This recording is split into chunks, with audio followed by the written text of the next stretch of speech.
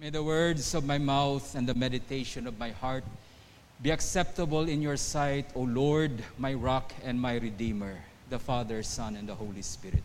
Amen. Today we light the fourth candle of Advent, and that fourth candle represents love. These four candles represent the things that we need to prepare in our hearts. We already understand that Advent is a time of preparation. The Lord will come again. Amen? Maranatha. Maranatha. We say that to express that joy that Christ is welcome to come back again. He is going to come. And the church proclaims this year after year. We declare this, He's going to come again. And so if we believe that, we need to prepare our hearts. We need to prepare our lives for His coming. He may not come tomorrow, He may not come today, but definitely Christmas is coming also. So we need to be prepared for those things. The success of everything that we celebrate in life depends on our preparation. You want to be successful in marriage, prepare for it. You want to be successful in your business, prepare for business. Okay? The more we prepare, the more we are guaranteed of success. So what are we going to prepare for? What are we going to prepare in our lives? We prepare our hearts. And what do we need to cultivate in our hearts so it will always be prepared to meet the coming of the Lord? What do we need to prepare? Well, we need to prepare hope in our hearts. See to it that hope is always kindled in your hearts. Even though we face some hopeless circumstances, hindi pwede mapalong ang kapawa sang paglaom sa tagipusoon naton. Guard your heart, protect your heart, that hope will continue to shine. We need to protect our faith. Okay? We protect our faith. We cultivate faith in our hearts by doing what God tells us to do, by obeying God every day. Now, sometimes we fail, sometimes we make mistakes, but never mind. Though a righteous man falls 7 times, get up again and walk by faith and not by sight. The third thing we need to prepare is our joy. The scripture says that we should serve the Lord our God with gladness. See to it that in everything that we do, we have the joy of doing it. The joy of the Lord is our strength. Let us not forget that. Without that joy, we are nothing. We are weak when we don't have that joy. Always remember this. Hope will always be tested. Okay? Never forget. If we declare, if we profess we have hope, hope will always be tested. If you say you have faith, faith will always be tested. Okay? Do not be surprised that in your life, tests and trials always come because of the hope and the faith that you have. It will always be tested. Your joy in Christ will always be tested also. The testing of our faith, the testing of hope, the testing of joy in our lives, it produces in us a groaning. There is an infilling that happens to us when we are being tested. It's like getting pregnant. The more the test that comes into our lives, the more we get filled with the love of Christ. And that is what we're going to talk about today. Our gospel is a very beautiful story today. I love this story very much. Because in this story, the main characters are 2 mothers. Dalawang nanay ang karakter. I don't know if you would agree with me, but for me, the best icon of love is a mother. When my mom died, we were thinking kung anong isusulat namin sa tombstone niya. Nung ililibing namin siya, ang daming suggestion kung anong isusulat namin. We could not agree kung anong isusulat namin doon sa paglibing ng nanay ko. Then the eldest of the siblings, my elder brother, stood up, sabi niya, let's put a teacher of love. And we all agreed. Because we grew up in a home where we have a mother who really taught us to love. Bawal yung nag-aaway sa bahay. Bawal yung nagtatampo sa bahay. Because he taught us that we have to love each other. So my mother was really a teacher of love. And today, I look at the gospel today, we have two mothers. It is not coincidence that our topic today is about love, and the gospel today speaks of two mothers. Dalawang nanay yung pinag-uusapan dito. Because a mother for me is a true icon of what love is all about. Our story begins after Mary was visited by the angel Gabriel. Mary was informed. The angel Gabriel gave her the word that you are going to be overshadowed from on high by the Holy Spirit, and you are going to give birth to a son. Mary said to the angel, be it done unto me according to thy word. The first disciple of Christ, guess who is the first disciple of Jesus? Sabi nila sino ba yun? Si Andrew? Some people said it was Philip, it was Peter. The first disciple of Jesus is his own mother. Because Mary was the first one to receive the word.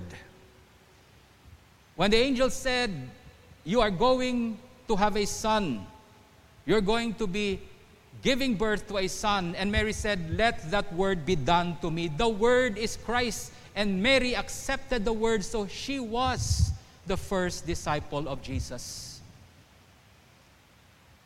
But after receiving the word, the angel informed her, she did not know, sabi ng angel sa kanya, your cousin Elizabeth is already 6 months pregnant. Do you know Elizabeth was already old? Matanda na si Elizabeth. She is a cousin of Mary. She is already old and she is barren. Hindi siya pwedeng mabuntis. Tumanda na lang siya. She never became pregnant until the day the angel spoke to her husband Zacharias. By the way, Elizabeth is the mother of Saint John the Baptist. So, 6 months pregnant na si Elizabeth, and Mary was informed, Mary, you are going to be pregnant also, but your cousin is already on the way, 6 months na. Immediately when Mary heard that, alam mo yung ginawa ni Mary? In those days, Mary prepared herself to visit Elizabeth.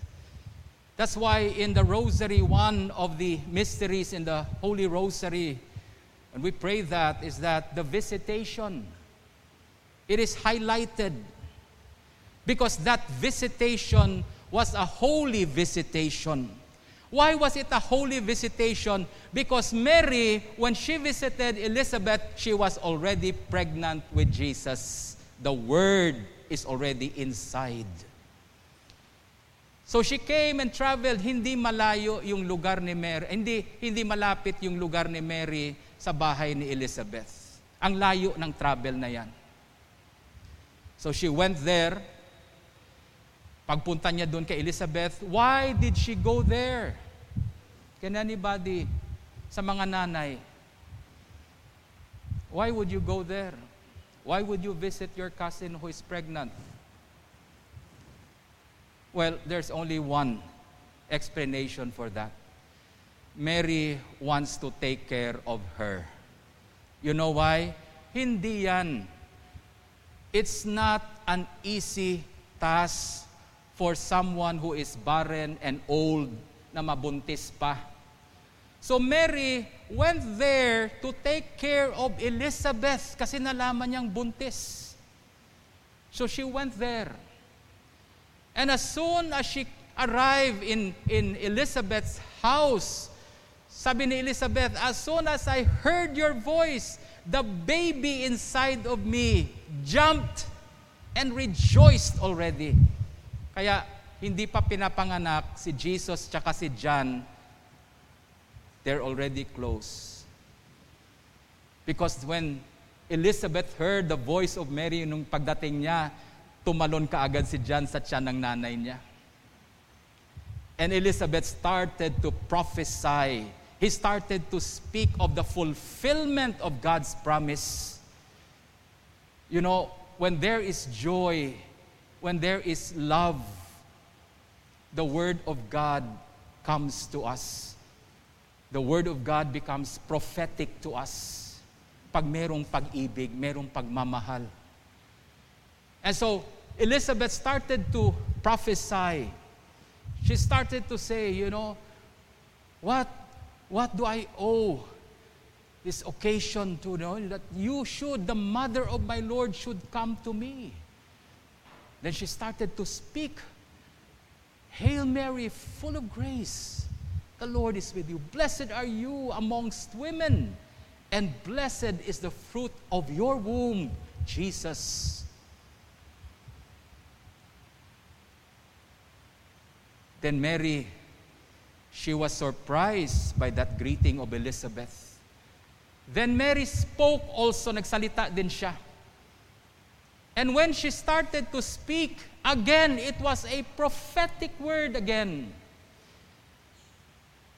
And itong response ni Mary, this became a song in the church. We call this song the Magnificat.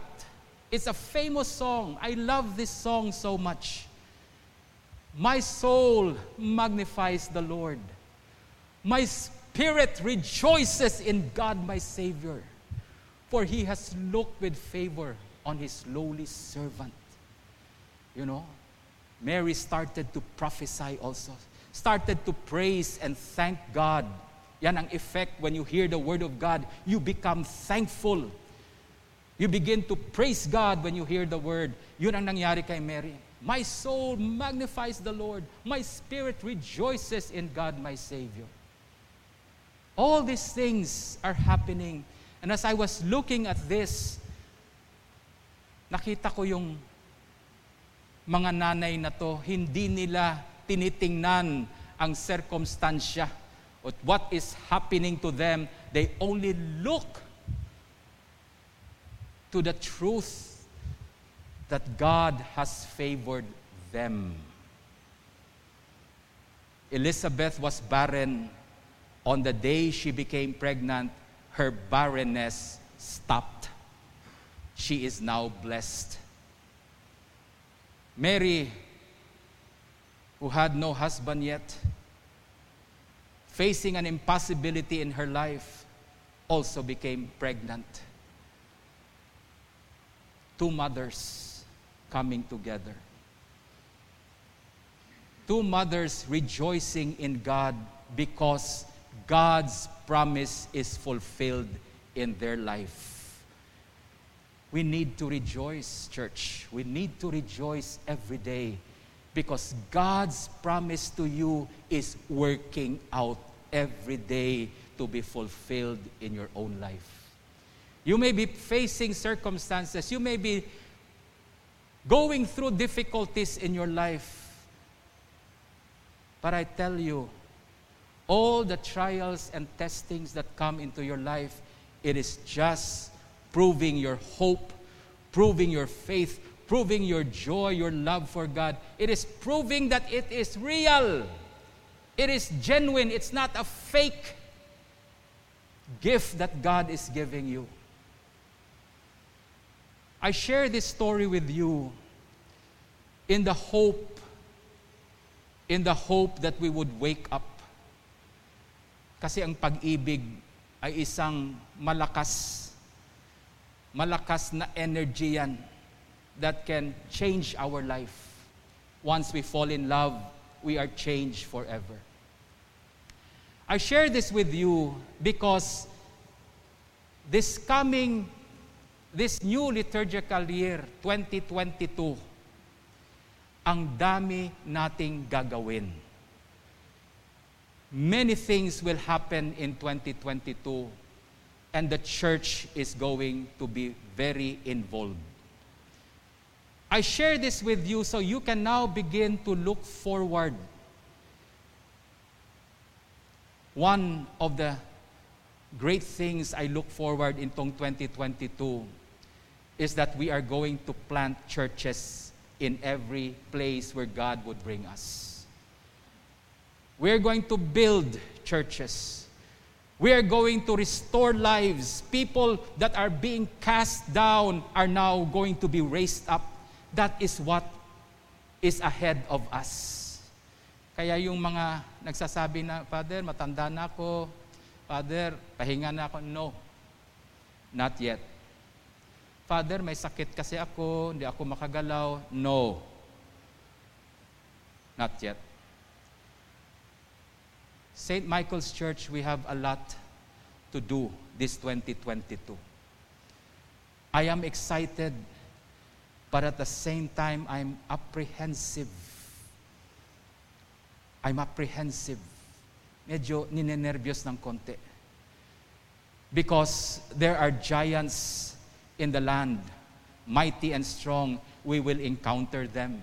But praise be to God, with hope, with faith, with joy, and with the love of Christ in us, God is with us. How do we know God is with us? Because I have hope, I have faith, I have the joy, I have the love of God. That is the evidence I have God with me. If God is for us, who can be against us? Though there may be giants in the land, I will not be afraid. For a giant can even be conquered by a little boy who has that faith in God. What are your giants? What are the things we're going to face today? People who have lost their lives, people who have been broken because of this pandemic, they are now coming back to church. People who have been broken in family are now longing for the church to come to them. It is now our time. St. Michael's Church. Remember, there was a prophecy spoken to us by Bishop Raimundo. He said, the harvest will begin in this church. Did you remember that? Tinandaan ko yon. Pinanghawakan ko talaga yon. But imagine that we're going to go out to harvest. Wala tayong hope, wala tayong faith, wala tayong joy, wala tayong love. Ano mangyayari sa atin? To go out into the harvest field, to go into the world and become the church that we want, that God wants us to be, it requires so much energy and strength. That's why ngayon pa lang sinasabi ko sa inyo, cultivate this now. Trials will come to us. Let me tell you this, because hope will always be tested. Your faith will always be tested. Your joy will be tested. Why? Because the testing and trials that come into your life, it now impregnates you.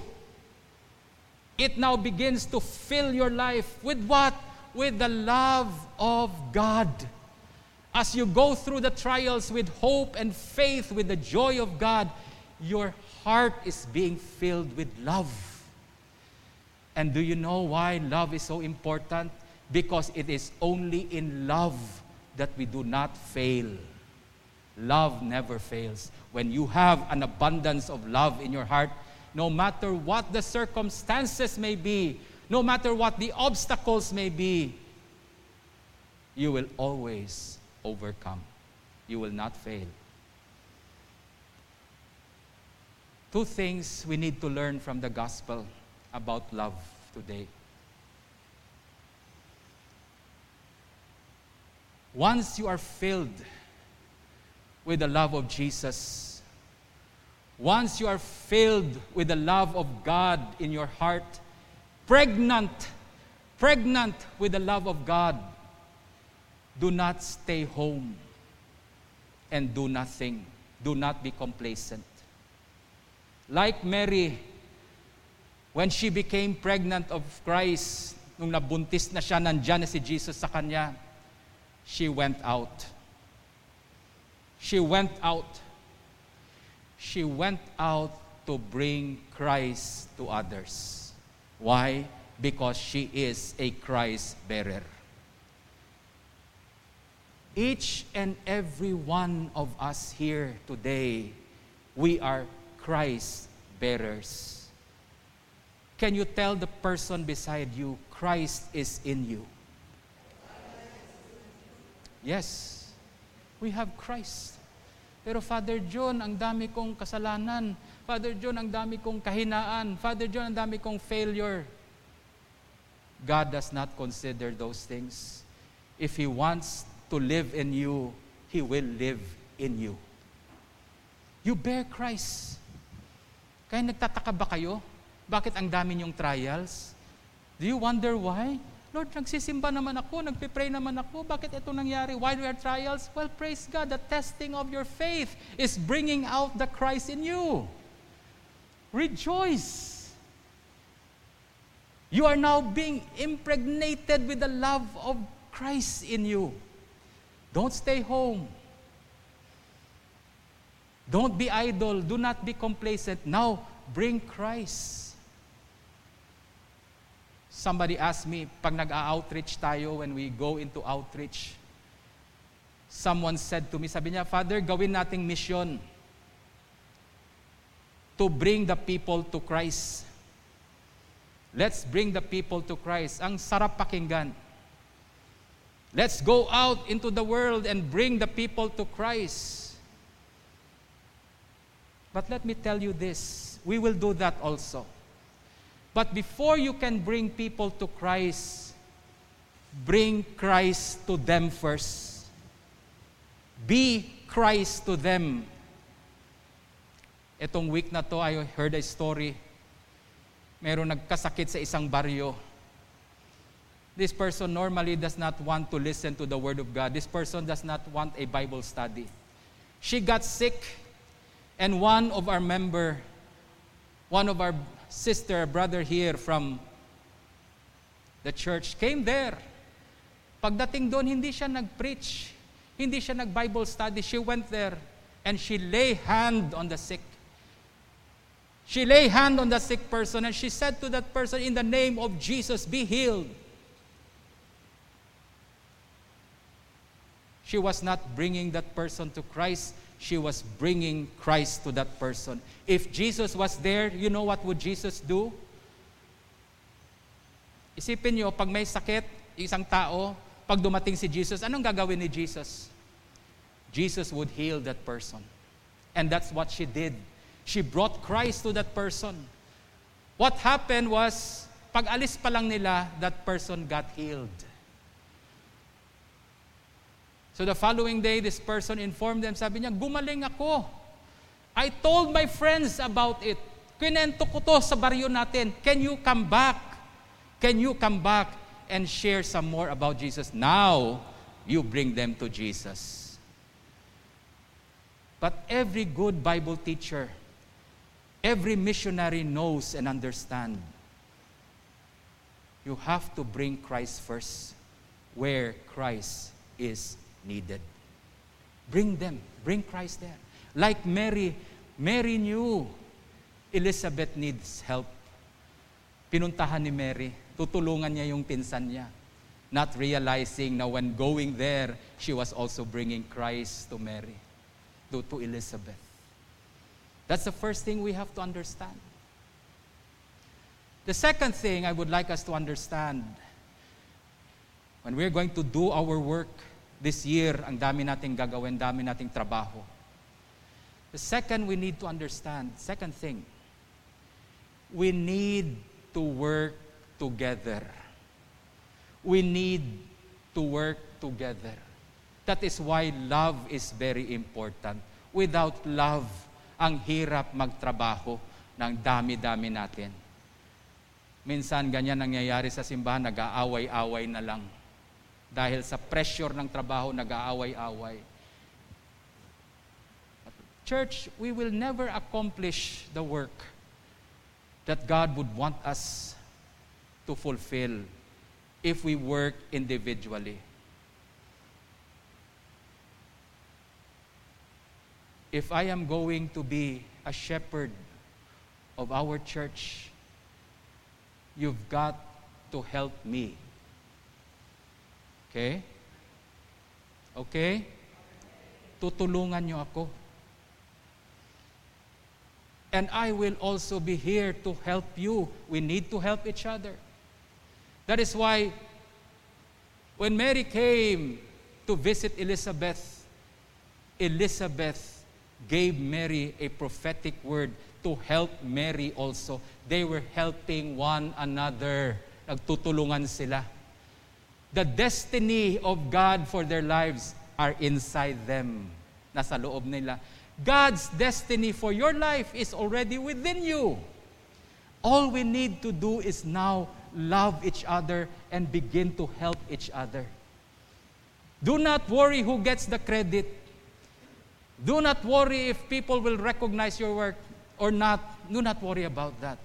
What is important that we could be of service to one another. Love is best demonstrated in humble service. I don't care ilang beses mong sinabing mahal kita. If I cannot see it in your humility in helping others, in serving others, I begin to question, meron ka bang love? Because love is best demonstrated when you start to serve others, to help others.